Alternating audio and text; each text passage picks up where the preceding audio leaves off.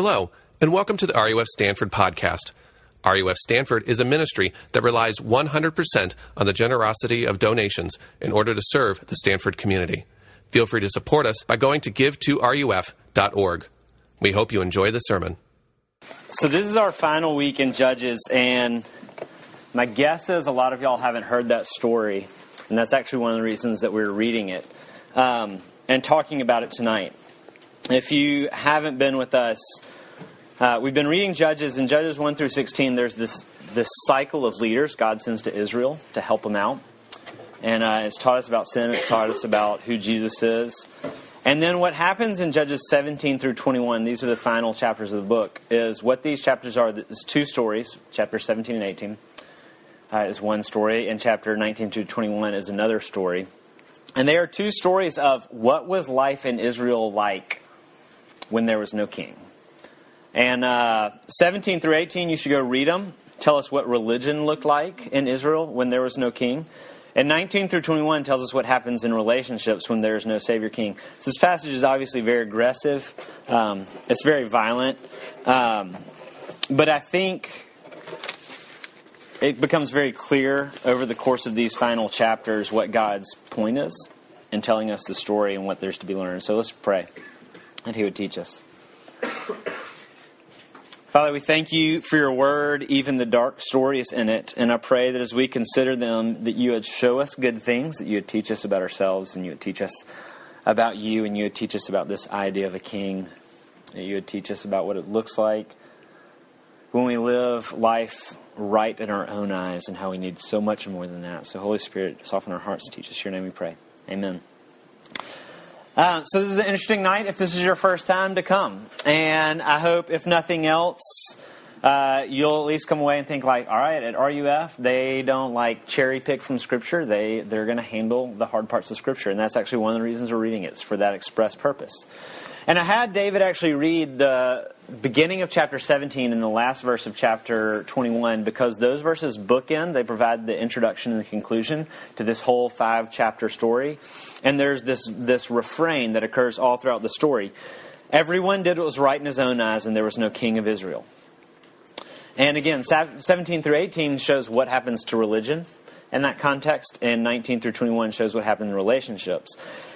And really what the meaning is, what the worldview that God is asking us to consider in this is that okay? Everyone did what was right in their own eyes. What does that mean? And the meaning of that, in short, is this, is to live life in this manner, I am beholden to no one else's sense of right and wrong, except my own.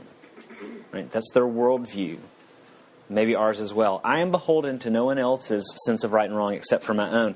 Last year, philosophy professor at Stanford, Ken Taylor, debated ethics with a New Testament scholar, N.T. Wright. Maybe some of y'all got to go. And Ken Taylor said as much when he talked to N.T. Wright, and they were debating. Ken Taylor was talking from a secularist point of view, N.T. Wright from a biblical New Testament point of view. And Taylor said this, admitting it of himself. In the secular view of things, there is no trumping moral authority.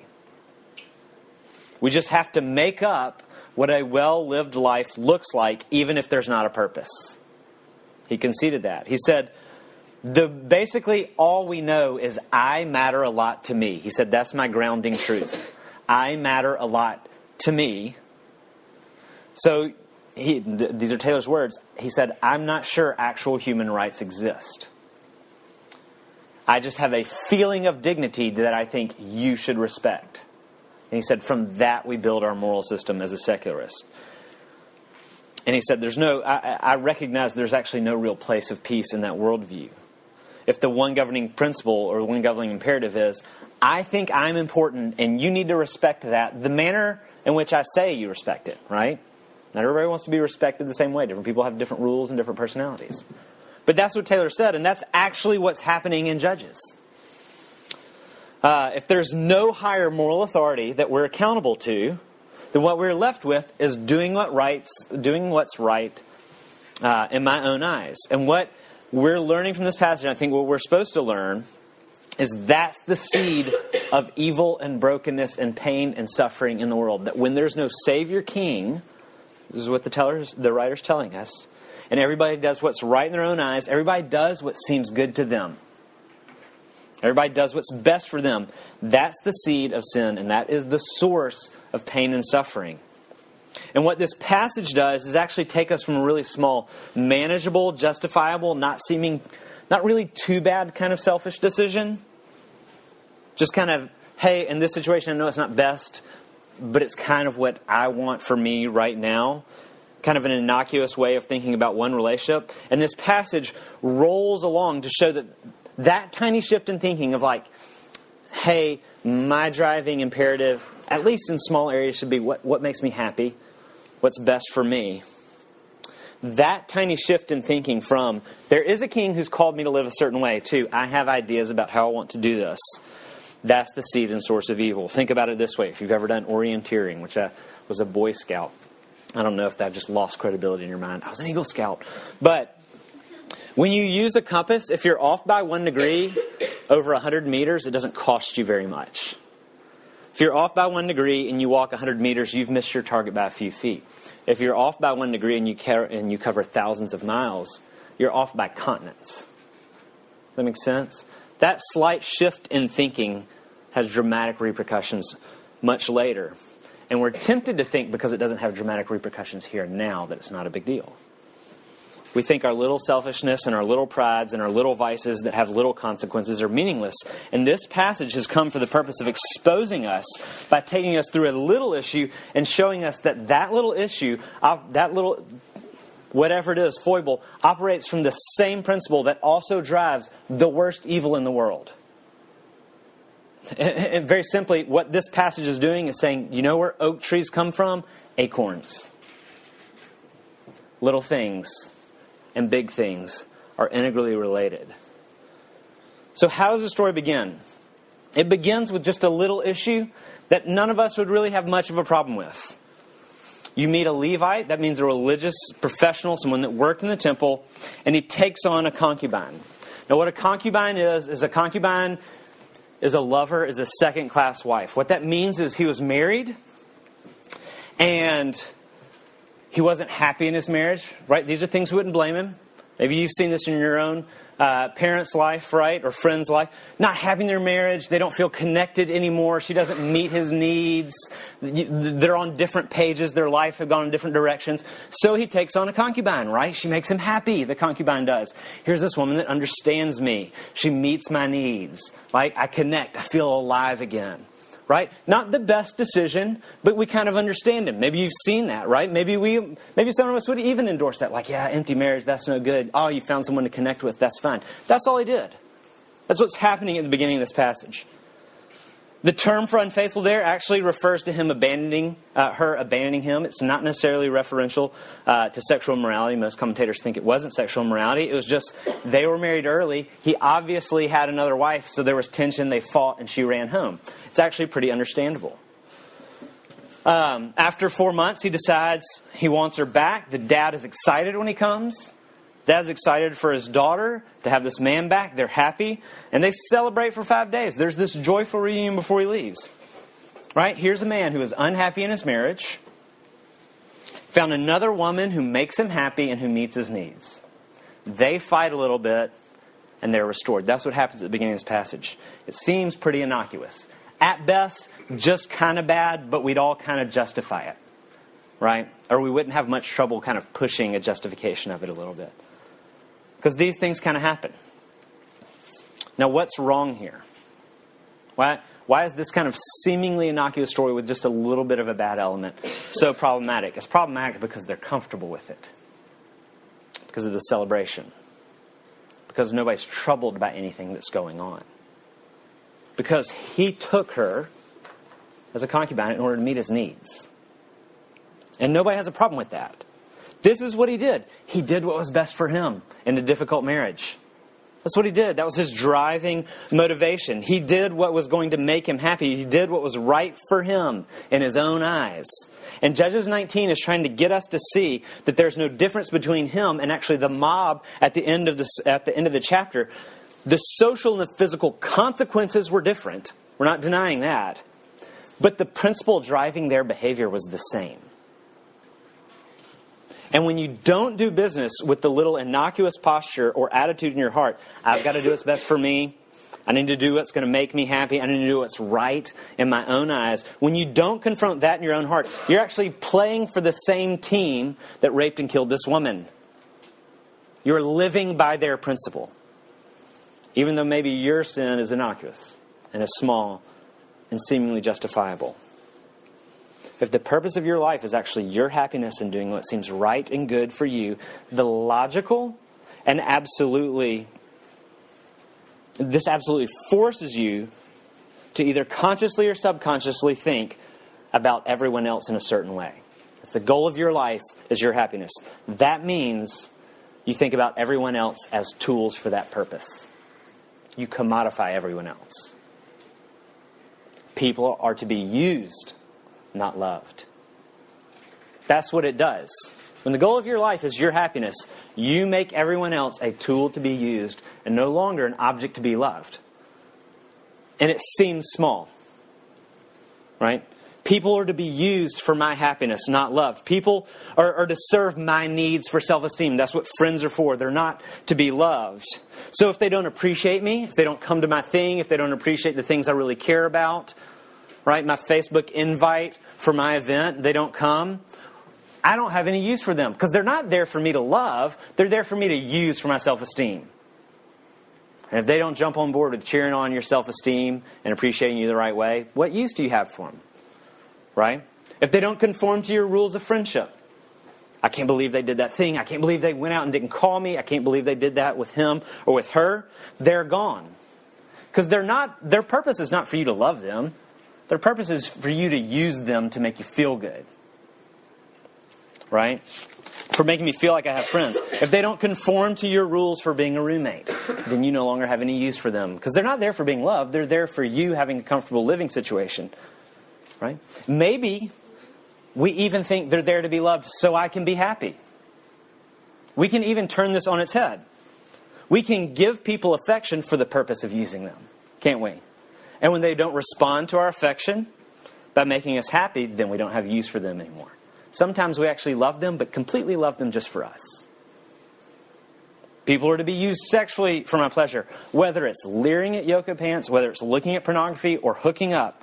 I don't have time to actually care for them. They're not there for being loved. They're there for me to use for my pleasure temporarily. That's exactly what the Levite did in this passage. He likes her for what she could do for him. He is thinking, I like the way she makes me feel. She makes me happy. He's abandoned the complementary and serving design God has for marriage, that God actually made man male and female, both in his image, equal in dignity and value, complementary in their relationship to each other. And Ephesians 5 said this is what a husband is supposed to do in marriage. He's supposed to love his bride and serve her the way Jesus served the church. You know how Jesus served his bride? By giving up his interest and giving up his life, and yes, even giving up his happiness so that she could be happy.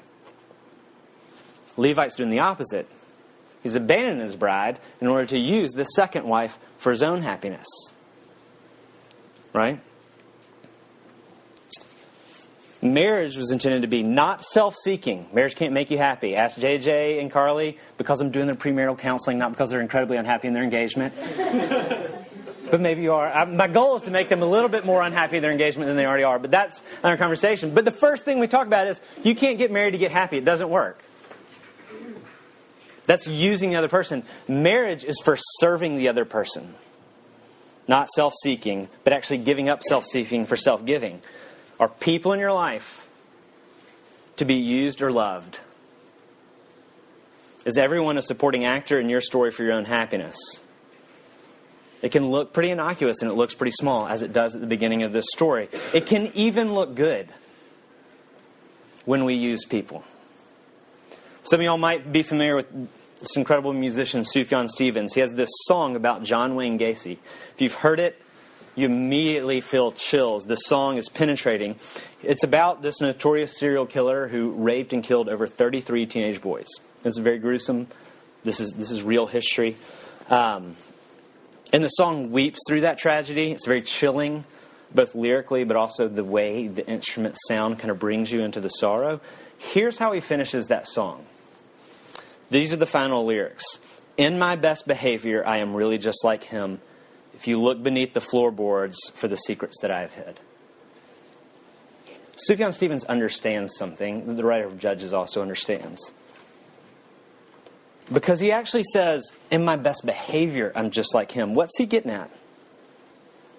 He's saying, even our good things are warped by selfishness. Even our good things are about me. John Wayne Gacy abused and murdered people because it was what seemed right to him. And if your outlook is people are to be used to make me happy, you can even do good things and use people. Here's a really kind of obvious, simple example. We talk about we're going on a mission trip for spring break. You might have gone on a mission trip. Maybe you volunteered different nonprofits. And we always talk about how you should do it because it's so rewarding. Would you go if it wasn't rewarding? What if you didn't stand to benefit reward? Would you volunteer? Would you go? That actually means that we're even using the good act of serving others in a disingenuous way. That we don't fundamentally care about them. The reason we all know we don't fundamentally care about them is because we actually treat them as a different type of human being. We would never allow them to actually enter into a peer relationship with us. But we like the way we feel when we go and help them, don't we? We even do good things for ourselves without genuine love. All right? It starts small, it can even look good, but as this passage goes on, it leads to great evil. And that's really the big point here. The story unfolds, and they're on their way back home. He's restored to his second wife, to his concubine. They thought about stopping in this place called Jebus. Verse 12, the Levite says, no. If you've been with us through Judges, the Jebusites were Canaanites. They were non-Israelites. They worshiped foreign gods. They've been in battles with them. So this is like enemy territory. He says, we got to walk all the way to Gibeah because that's Benjaminite land. And Benjaminites are one of the Israelite tribes. Those are our people. We'll be safe there. They arrive in Gibeah. There's no hospitality. But they're prepared. So they're going to camp out in the town square. Verse 16, an old man comes and he sees them preparing to camp out in the square. And he's like, you can't stay here. This is not safe. Y'all got to come inside. Shows hospitality, great hospitality. They enjoy themselves. But then all their fears are realized. And his house is surrounded by these men, the worthless fellows, right? The Benjaminites. And the mob comes and says, those people from out of town, the men, send them out here so that we can know them. And yes, the implication is what you think it is. And he doesn't know what to do because they burn his house down and rape everybody. He doesn't know what to do. So he says, take my daughter and take his concubine. They don't want to go. They force the concubine out the door. And listen to the words of verse 24. He says, take the concubine and do what seems good to you. You're supposed to connect that rhetoric. Do what seems good to you. They assault the woman through the night, and he finds her dead on the doorstep the next morning. What happens in the following verses, he cuts her into pieces, and he sends a piece of her to every tribe in Israel. And what that does is, if you read the following chapters 20 and 21, is that sends Israel into a civil war. He's inciting a civil war at this point. Here's what I want you to see about this. What did the guys outside in the town square do? They did what seemed good to them. They used another person for their own pleasure. And all great evil in the world has that as its fundamental root. That is the principle that drives all evil in the world, whether it's big or it's small. And to live that way, doing what's right for me, is to play for the same team as these guys. Even if our foibles are smaller. Because the problem is not the degree of evil. The problem is the principle of evil. The source of evil. And if there's no higher objective moral authority to which we're accountable, then we just do what's right in our own eyes. And you know what that means? If that's the way we're going to live, that just means the strong win. Right? Why does misogyny exist? And it exists even in civilized Silicon Valley, doesn't it? Even at Stanford, where we're the most liberal and kind of enlightened people on the planet, ever. Right? And there's profound misogyny here. Guys, if you don't know it, talk to a girl one time on campus. I promise you'll find out it exists. Why does it exist? All right, this is way overly simplistic. It exists because, on average, guys can bench press a little bit more than girls. And on what happened at some point in history is men gained the upper hand, created institutions that allowed them to have the upper hand. And ever since then, men have been doing what they wanted, what seemed right in their own eyes towards women. It's the same reason that racism exists. It's the same reason that poverty exists. It's the same reason all sexual violence is done in the name of doing what seemed right to someone. What they wanted, what would make them happy at that moment. The reason parents abuse their children, some of you may know this, the reason parents abuse their children is because their children are failing to make them happy. If you're not careful, you will use your child to try to make you happy, and you will hate your child for it. And this passage is here to say that the heart that cheats on a test a little bit, the heart that lies a little bit, the heart that actually gropes someone they're not married to on the dance floor, all for personal gain because it seemed right at the time, it seemed good to you, that's the same principle at work in the greatest moral evil in the world. You're using the same tool. The only difference is in degree. And the reality is, kind of what this passage is teaching us, is that the degree to which we conduct evil is usually just determined by just how many people around us also endorse it. Haven't we all done most of our stupidest things because there's a big crowd around us that has endorsed it and been doing it too? Yes, everybody nod, yes.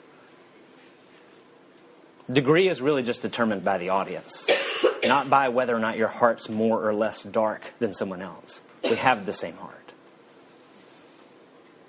This passage is saying, I need to do what's right for me. When that's the way we approach life and humanity, that we deny dignity of everyone else. And that's the sole usher of violence and discord into society and into our hearts. Peace is not attainable if there is no authority to which we are not accountable. And you may feel, but we are civilized. Like, there are cracks, there's some problems, but we are civilized. We're pretty peaceful now, right? This is 21st century United States. This place doesn't seem as violent as Gibeah, right? In this passage.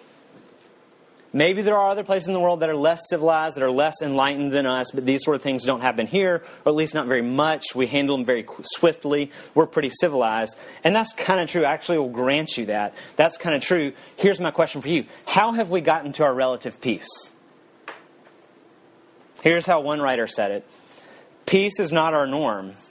And where we do manage to institutionalize it, which we have to some degree here, it's actually because we've been intelligently pessimistic about human proclivities and found a way to work with them in a system of mutual suspicion, like the U.S. Constitution, a document which assumes that absolutely everyone will be corrupt and power-hungry given half a chance. In other words, our best shot at relative peace that we've kind of secured now and moderate mutual respect that kind of goes on now in our very advanced, enlightened 21st century Silicon Valley, United States democratic society, right? Because we're pretty awesome.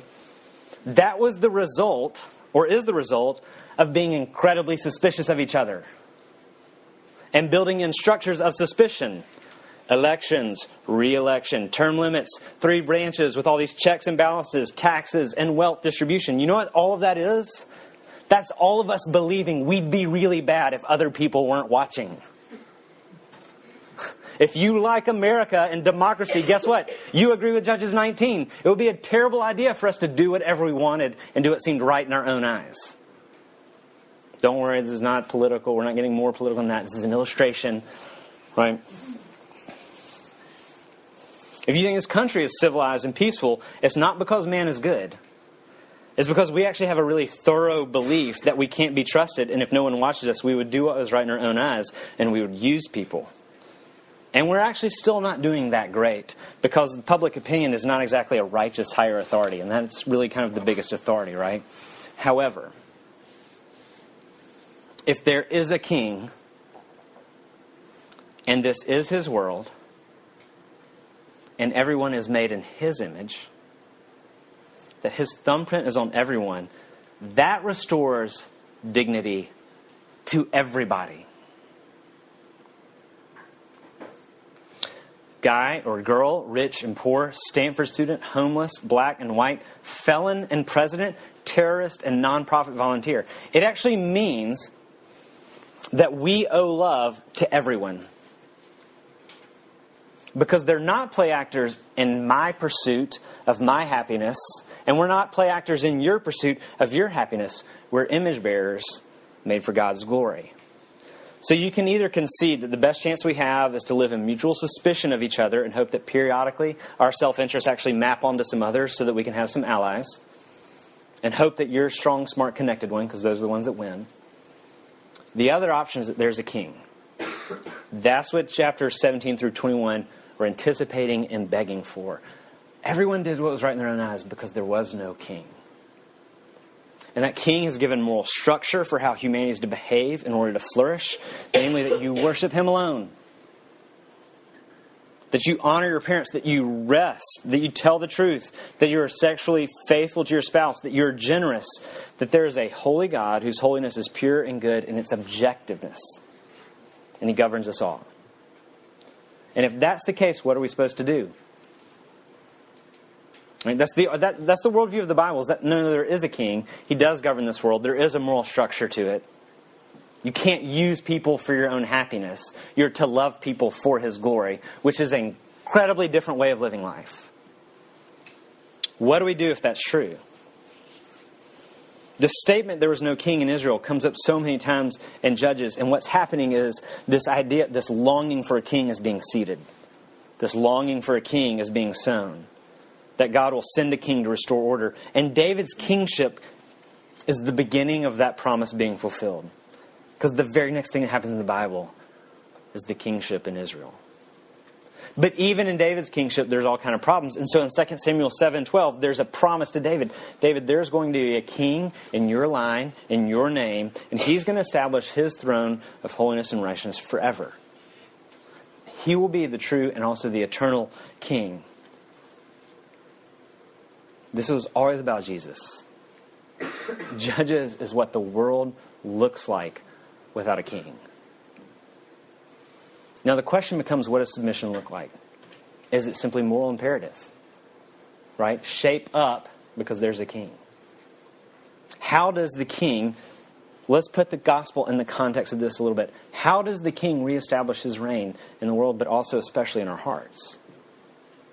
And this is what's amazing about the gospel, and this is what's amazing about Jesus. When Jesus comes preaching, go read the beginning of the Gospels, read Mark 1. When Jesus starts talking, he doesn't start talking about the cross. He starts talking about the kingdom of God. He's saying there's a way the world is supposed to be. Kingdom is actually his most constant topic of conversation. Go read his words. That's what he talks about more than anything else. But what does it look like then to kind of come into this kingdom, this new way of living? Because we all instinctively think, in every other religion in some manner or another, and the gospel is this crazy counterintuitive thing to believe, we actually naturally think, well, okay, so what you're saying is to come into the good favor of this true king, this biblical God, this Jesus person, we got to shape up. Turn around and live the right way, start doing what he wants you to do. But what you'll find is if you try to do that, is that's horrible kingship. That's tyranny. And probably most of us have experienced to some degree or other. It's tyrannical because you'll never know if you're good enough. You'll never know if you've kind of paid the price for all the bad things and the bad way you were living, the selfish way you were living. And your internal thought life will all of a sudden become all about religious and moral metrics of yourself. And you'll judge other people all the time. If you think that's how this gospel, this Christianity thing kind of breaks into people's lives, is we just all start pressuring each other to obey laws. How does Jesus inaugurate his kingdom? By doing the one thing we lack the capacity to do.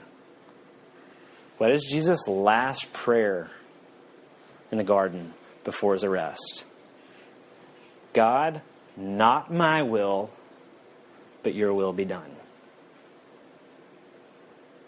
Jesus does the one thing we can't do. He stops focusing on his own happiness and his own desire to use people to make him happy.